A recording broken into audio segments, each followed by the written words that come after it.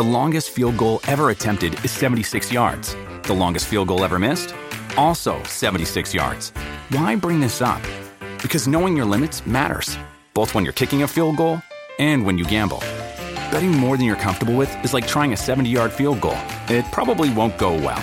So set a limit when you gamble and stick to it. Want more helpful tips like this? Go to keepitfunohio.com for games, quizzes, and lots of ways to keep your gambling from getting out of hand.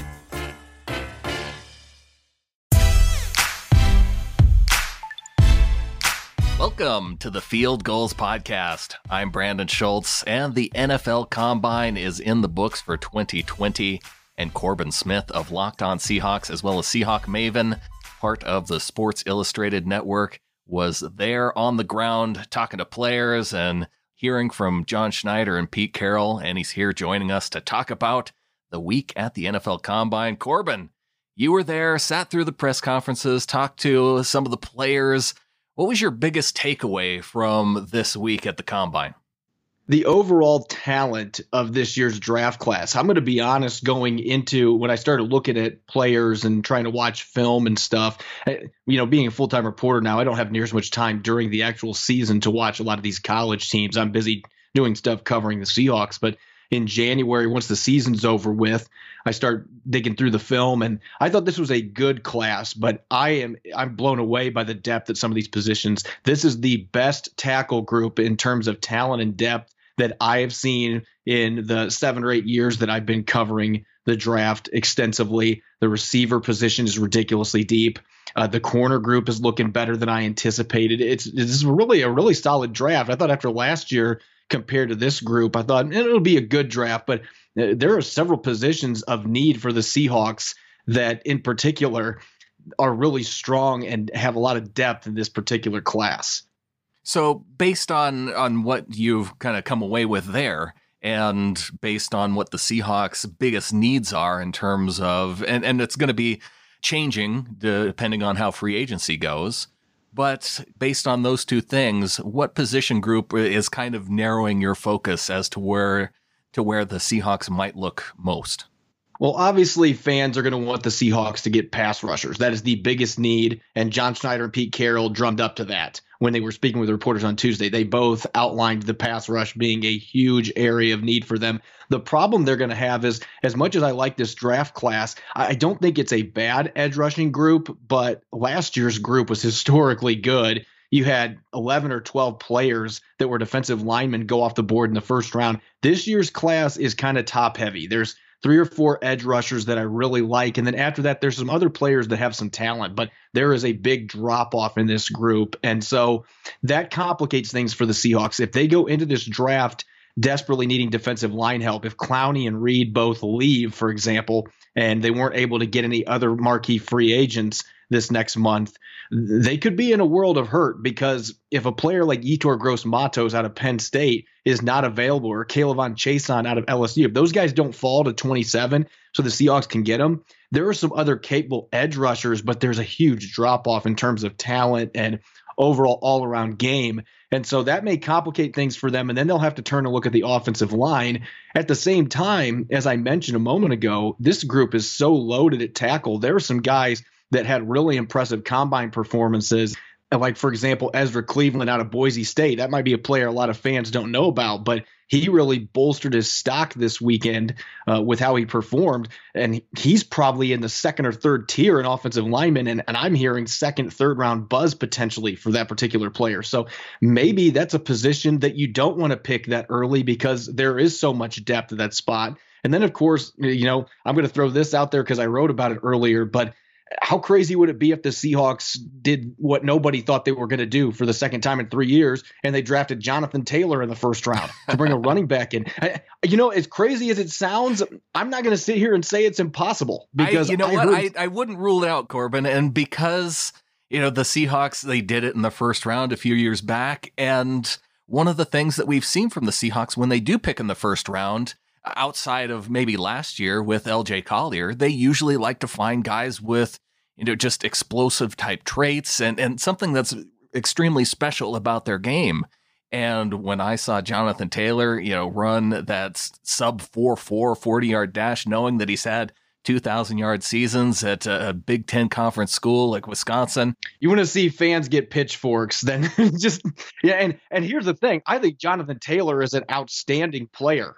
I really do. I think, and you look at what he can do. He can catch the football. He's a dynamic runner. He's extremely intelligent. He's one of the smartest players in this draft class at any position. So, I mean, he checks off a lot of boxes that Seattle would be looking for. But I just wanted to throw that out there partially to just put some fuel on the fire, because fans today were just like, there's no way. I was surprised, actually, how many people on Twitter were advocating for selecting him. That was what really surprised me. But I just think it's a bigger need than people realize, not to the point I would draft back in the first round. I'm not advocating that approach. But I think when you have Chris Carson coming up on free agency a year from now, and he's had injury issues, Rashad Penny's coming back from an ACL tear. You don't know what he's going to look like coming back. I mean, a lot of players nowadays are able to fully recover from that, but it's still a severe injury. So I look at their situation, and Schneider's always looking a year or two ahead. I could, without a doubt, see him being like, you know what, we're going to get, we fell in love with this guy. We're going to draft him right now. I could see him do that with receiver too. Jalen Reagor's a player they've had a formal meeting with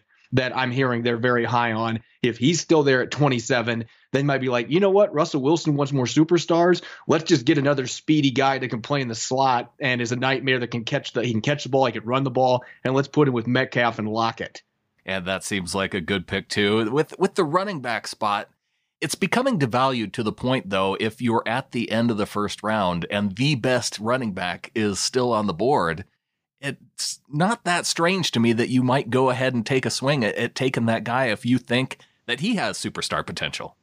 Well, yeah, and I want you to think about this, too. I don't have all the numbers in front of me, but you look at the backs that have signed second contracts the past few years, like Ezekiel Elliott, and then Le'Veon Bell obviously was going to the Jets, and he got over $10 million a year. But all those guys, all four running backs over $10 million per year last year, were sitting at home in January and didn't get to play in the playoffs. And one of them had less than 380 yards rushing because David Johnson lost his job in Arizona. So, I mean, right now, I'm a running back guy, but even I'm sitting there like, I'm very hesitant to pay a running back for a second contract. And so that goes back to the Chris Carson thing. Carson's been great for the Seahawks when he's been healthy. He's played most of the games the last 2 years, but he's got such a lengthy injury history throughout his entire football career that I'd be really hesitant to give him a second contract that's more than $5 or $6 million per year. And I think the market price is going to be higher than that. There might be some other teams that are willing to pay that. And you can get that fifth-year option for a first-round running back, too, that might end up being cheaper than if you tried to reach an extension after 4 years. So there is some rationale behind it. At the same time, I'm still not going to advocate for that move, although Jonathan Taylor would be a guy that fits this offense extremely well. Yeah, that's all I'm saying is Seahawks fans, prepare yourselves. And for that segment of the fan base that doesn't like taking a running back in the first round, I feel like that's the better option between signing Chris Carson long-term or bringing back a guy like CJ Prosise after his 4-year career. Those people, they would rather, I think they would rather see a running back taken in the first round than those other two options. I think so, too. I think that it's one of those things. And I've always been kind of in the mid-ground with the analytics. Like I said, I'm a running the football guy. I value running backs. I value the ground game. But at the same time, I am completely on the side of I really don't want to pay this running back that's now got 4 or 5 years under his belt a second contract with the shelf life at that position. And there are rare occasions where you can maybe say, okay, this guy's totally worth this money. Let's do it. But you can see how quickly it backfires on you with what happened to Todd Gurley, for example. Elliott had a big season, but now they're in a position where they're trying to re-sign Prescott as well as Amari Cooper, and the money's getting dried up because so much of it was put into their running back. So I'm with a lot of the people out there that are saying don't give second contracts for running backs. I also think it's an important position, though. Why not get that fifth-year option? Again, not advocating the Seahawks do that this particular season, but if they did it, I would not be surprised. Well, let's talk about a couple of those other running backs while we're on the topic of the Seahawks' known visits. A.J. Dillon apparently met with the Seahawks, Zach Moss as well. And A.J. Dillon at this combine, I mean, for a 6-foot guy, almost 250 pounds, to have a 41-inch vertical, a 10-foot, 11-inch broad jump, I have to guess that he's added his name to some people's radar.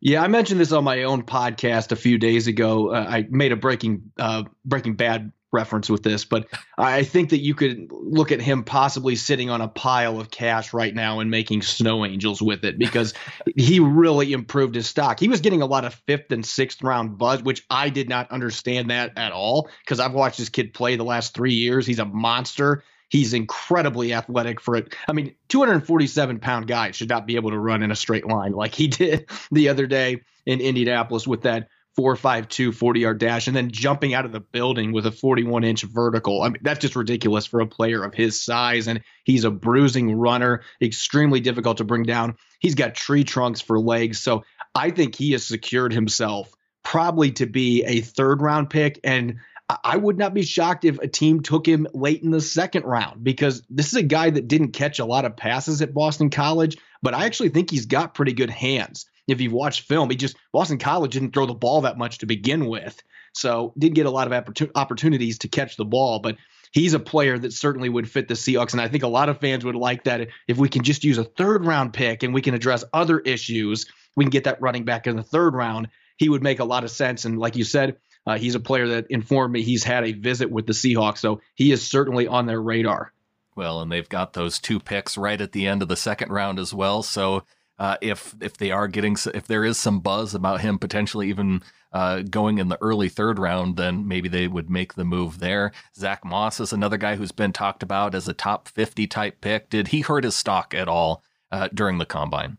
I don't think so. I didn't expect that he was going to. It's interesting. I was having this discussion with Mike Dugar of The Athletic. We were both sitting there, and A.J. Dillon was coming up to the podium, and we were just both like, oh, my gosh, that's a running back. But Zach Moss was also at the podium. He was a couple areas down from where A.J. Dillon was at. We couldn't be at both spots at once, but I was telling him I actually anticipated Dillon was going to run better in the 40 than what Moss did. I don't think Moss has quite the same straight line speed, but he's got underrated wiggle and he runs with tenacity. So he makes a lot of sense for the Seahawks. I can see some of those parallels that are being made to Marshawn Lynch. I don't think he's the caliber of player Marshawn Lynch was, but I certainly see some parallels between those two players. So he could make sense too. I don't think he really hurt his stock running a 4.65, I believe is what he ran the 40 in. That's a little slower than you would like, but with his style being a bruising physical back, it's not quite as big of a deal. And I thought he did okay in some of the other drills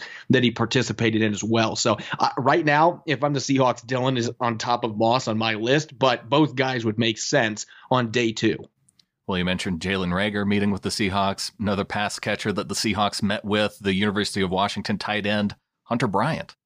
Yeah, those two guys would make some sense. Hunter Bryant had a pretty solid combine. Maybe didn't run quite as fast as I thought he was going to in the 40, but his 3-cone time, interestingly enough, the Seahawks have only drafted 4 tight ends in the Schneider era, and all of those players have been between 250 and 259 pounds, and they've all ran the 3-cone, I believe, within 0.1 of each other. So that looks like that is a very important drill for them at that position, and Hunter Bryant was in that threshold. So he fits athletically what they're wanting. He's a little lighter than that 250 pounds. I think if they drafted him, it's a guy they would like to get in that 250 to 259 range.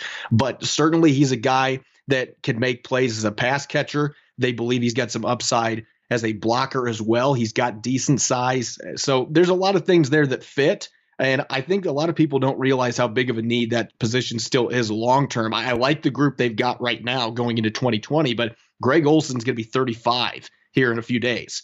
And Will Dissly has played in just 10 games the first 2 seasons. Hopefully he can play in all 16 this next year, but he's had injury issues. Hollister is a restricted free agent. So drafting a tight end early, while maybe I wouldn't condone your first couple picks doing that, there are some tight ends in this draft that make a lot of sense, and Bryant's one of them.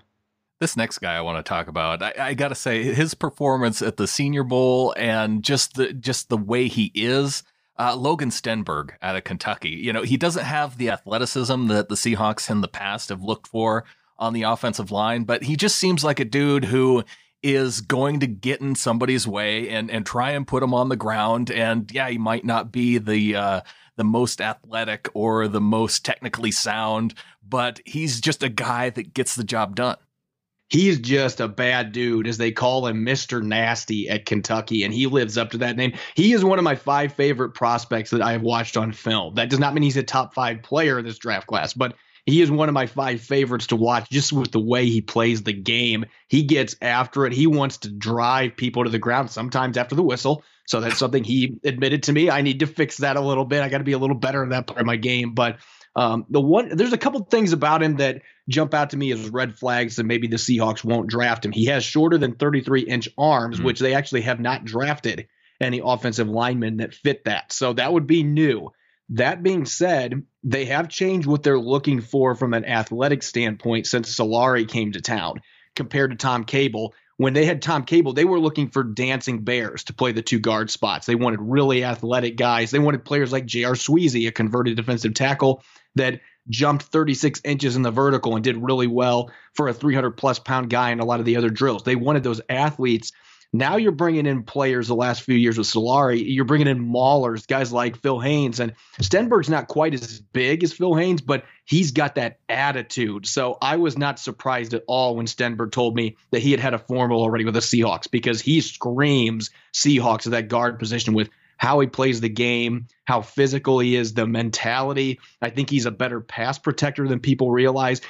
I know there's some people that are saying he's probably a 4th rounder because they're looking at the athletic metrics. But if you're looking for a football player, he's one of the best guards in this class. And in that scheme, he hasn't played a lot of zone blocking, but he's got the physical tools to be able to do it. And his mentality, Mike Solari would love having that kid. He does seem like a guy, though, if he fell to the late 3rd or in the 4th round somewhere, that it would definitely be a guy that the Seahawks looked for. And yeah, Phil Haynes, he does have some of that athleticism, though, that they have looked for in the past. But Jamarco Jones, he didn't test particularly well, and the Seahawks took him in the 5th. So I wouldn't totally put the fact that he doesn't meet some of those prior athleticism requirements out there that he won't be a member of the Seahawks. Not trying to interrupt you here, but I did put a chart. I don't have the chart in front of me right this second, but I actually was looking at Pro Football Reference and comparing him to some of the guards they've drafted recently, and center Ethan Posick. His numbers are very comparable, and that was even before Solari got there. So I don't think the athletic metrics, 40-yard dash, I could give a crap less about with offensive linemen. I look at the 10 and 20-yard splits, and okay, that's meaningful, but that is not near as important as some of the other stuff. And I just feel like offensive line, more than any position out there, show me the film. What's the guy look like on tape and end zone camera? And Logan Stenberg is a darn good football player. He's a mauler. He's nasty in there. That's where he gets his nickname from. And I just think that orneriness in the interior, Mike Solari, it would endear him to Solari. Yeah, based on the film, he definitely seems like the type of player that the Seahawks are going to look for going into this draft. So let's take a quick break, Corbin. We'll come back after the break and hit on more of the players, especially on the defensive side of the ball, the guys they met with on the defensive line at corner and linebacker. We'll do that coming up next.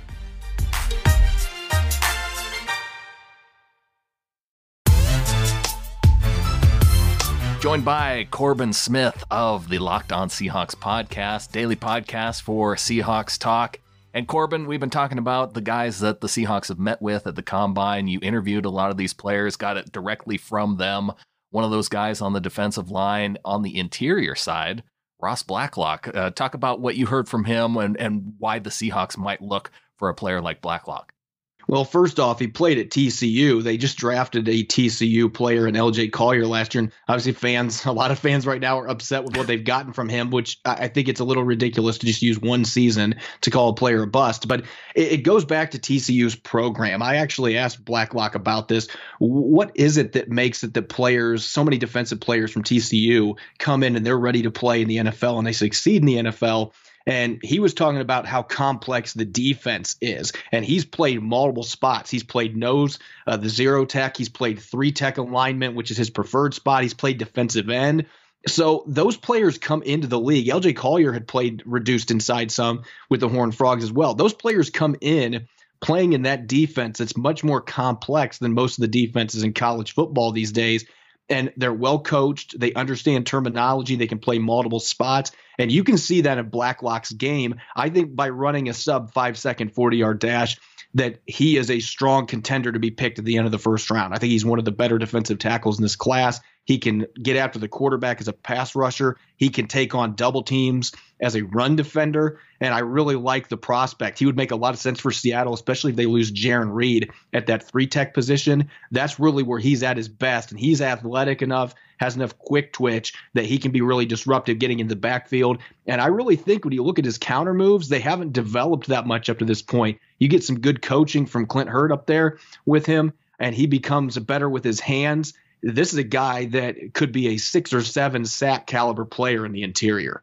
Well, much like you talked about arm length being important on the offensive side of the ball, it's also important for them on the defensive side of the ball. And Blacklock doesn't quite have that length, though, that they've traditionally looked for, him having the sub 33-inch arms. Yep, that's very true. And I've noticed there are several prospects in this draft class that the Seahawks are showing interest in that don't necessarily hit that metric. But like I said with this kid, I think he checks off every other box, though. And he's just slightly below that 33-inch threshold with arms. So can you make up the difference there? Absolutely. So I think that that's not necessarily a position where the Seahawks would just be like, nope, no way. You're 1/8 of an inch too short on arms. We're not even going to consider you. I think that with everything else he brings to the table, he would certainly be a player that the Seahawks have a lot of interest in. And there's some other defensive tackles they've got interest in as well that do fit that arm length angle. So they've got some options they're going to be looking at.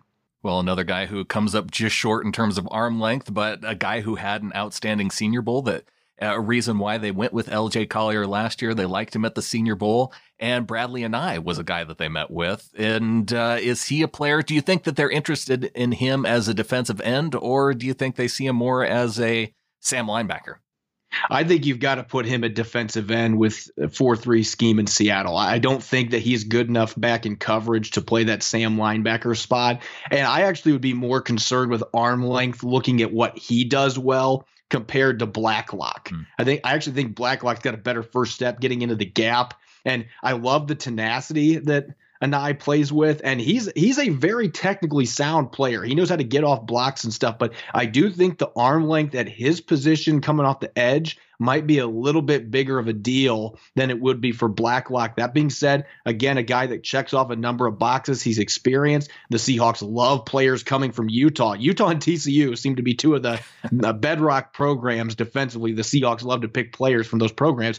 So that being said, with that familiarity, playing a system that's somewhat similar to Seattle, a similar culture, as Anae told me personally this week, I could see it making a lot of sense. I don't know if I'd want to pick him before that second round pick, and that would be at the earliest, just because I do have some concerns watching film that arm length could be more problematic for him. Yeah, one guy who is not lacking in arm length, though, is Yetur Gross-Matos from Penn State. And there's a program where the Seahawks haven't traditionally gone. I'm racking my brain for a Penn State guy, and Jordan Hill's the last guy that I can remember them picking. For Gross-Matos, that's one of those guys, though, that you kind of look at as being, a lot of people projecting him at that end of the first round could fall to the Seahawks right where they're going to be picking at the end of the first round. That would be the perfect scenario for the Seahawks. If Gross-Matos is still available at 27, I'm still not sold that's going to happen. I think when you look at the fact that this is a pretty young kid that is your prototypical defensive end that I think has enough athleticism to play on either side in Seattle's system. I think he can play Leo. I think he can play the base 5-tech defensive end position with the length he's got. Perfect frame, around 265 pounds at 6'4". And this is a guy, if you watch his film, I think there's a lot of untapped potential still as a pass rusher, and he's been pretty good against the run. He's almost 40 tackles for loss in his career at Penn State, and he's racked up a bunch of sacks. But again, it feels like he's still got some work to refine his technique as far as counter moves go. He threw one of the nastiest. This is when I fell in love with this prospect. I was watching several games for Penn State, but I believe it was against Iowa, which if you've looked at the draft board, Iowa's had some pretty darn good offensive linemen. They got a tackle by the name of Tristan Wirfs that's probably going to be a top 10 pick in this year's draft after what he just did at the combine.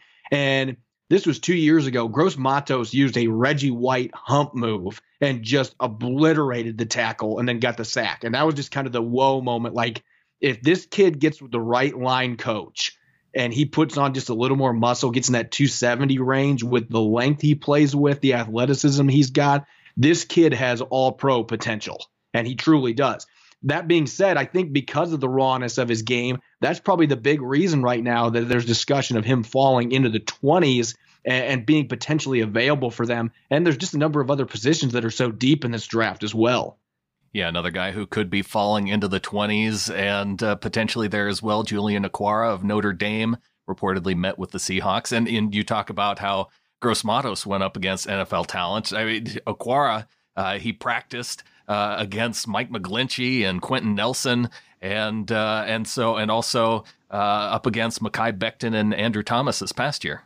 Yeah, that was one of my favorite responses I got from any of the prospects. You can tell he's a Notre Dame guy, very well spoken. He very in depth with some of his responses. But I was asking him about the best matchup that he has had playing at the college level, and he immediately said it wasn't in the game. It was at practice. And you think about it, Mike McGlinchey just played and started in the Super Bowl for the 49ers at right tackle. He's in his going to be in his third year out of Notre Dame. So Okwara had to go up against him every day at practice. Quentin Nelson is arguably the best guard in football already, 2 years in. He is phenomenal. The Colts, I don't know what they'd look like without having him up there. Totally changed their offensive line. But he had to go against both those guys at practice. And then you mentioned Mekhi Becton as well as Andrew Thomas. Both those players, I think Becton's maybe a top 10 pick now. Thomas, there's discussion top 15. I just rattled off like 3 tackles that could be top 15 picks.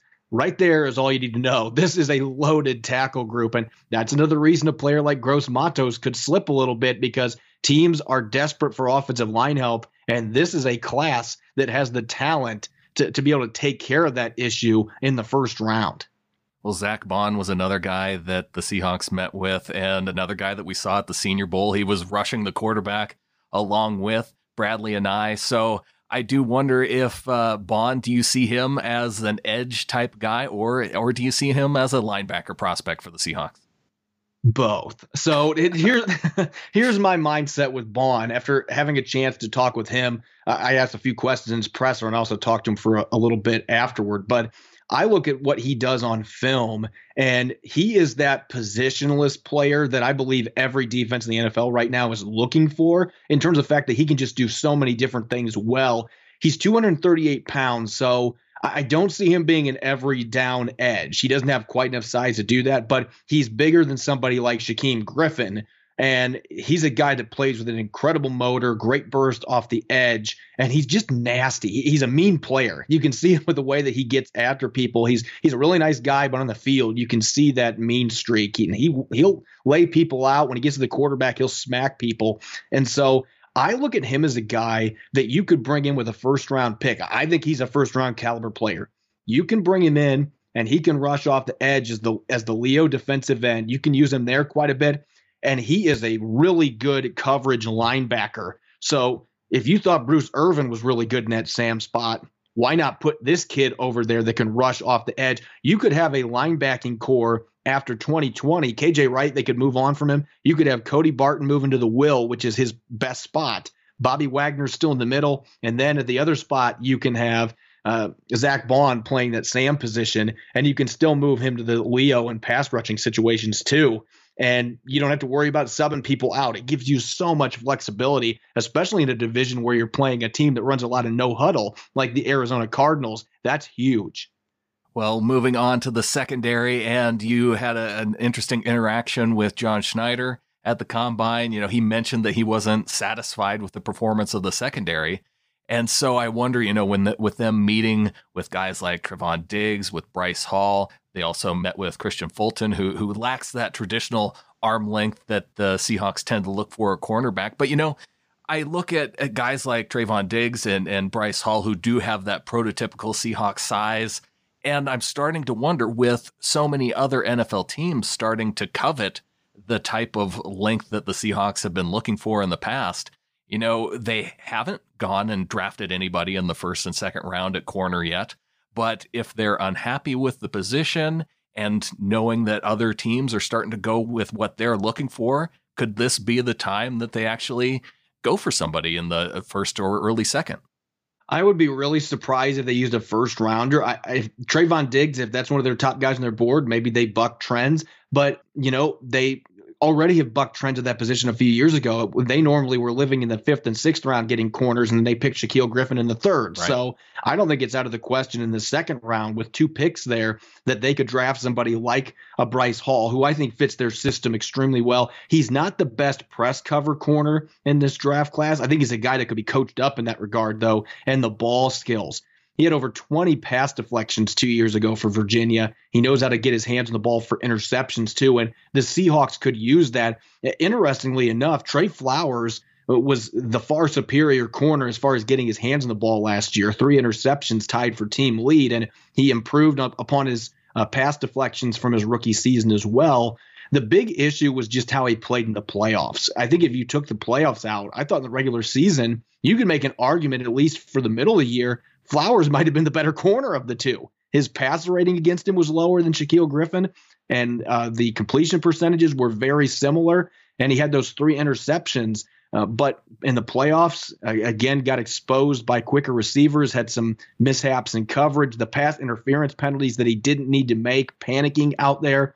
You can expect that from a young corner that's still very new to the position. But my takeaway from speaking with Schneider and Pete Carroll, that I still think they're very optimistic about what Flowers can do out there. But at the same time, the clock is ticking there. So maybe you do go and pick somebody early rounds that can push Trey Flowers and come in and maybe take his job right away. And that's a win for the Seahawks either way. If they bring somebody in the 2nd round and Trey Flowers elevates his game, then that's great news. You've still got 2 years under contract with him. And maybe you can wean along the other guy to compete against him further going into 2021 when Flowers just has 1 year left in his deal. And if Flowers gets beat out, then you know what? You just addressed a major issue. Now you've upgraded the corner position with a guy that's under contract for 4 seasons. So I could see the 2nd round that happening. I would still probably hedge bets if they're going to draft a corner. It's probably going to be a little bit later than that just because that's how they've operated and some of the other needs they've got.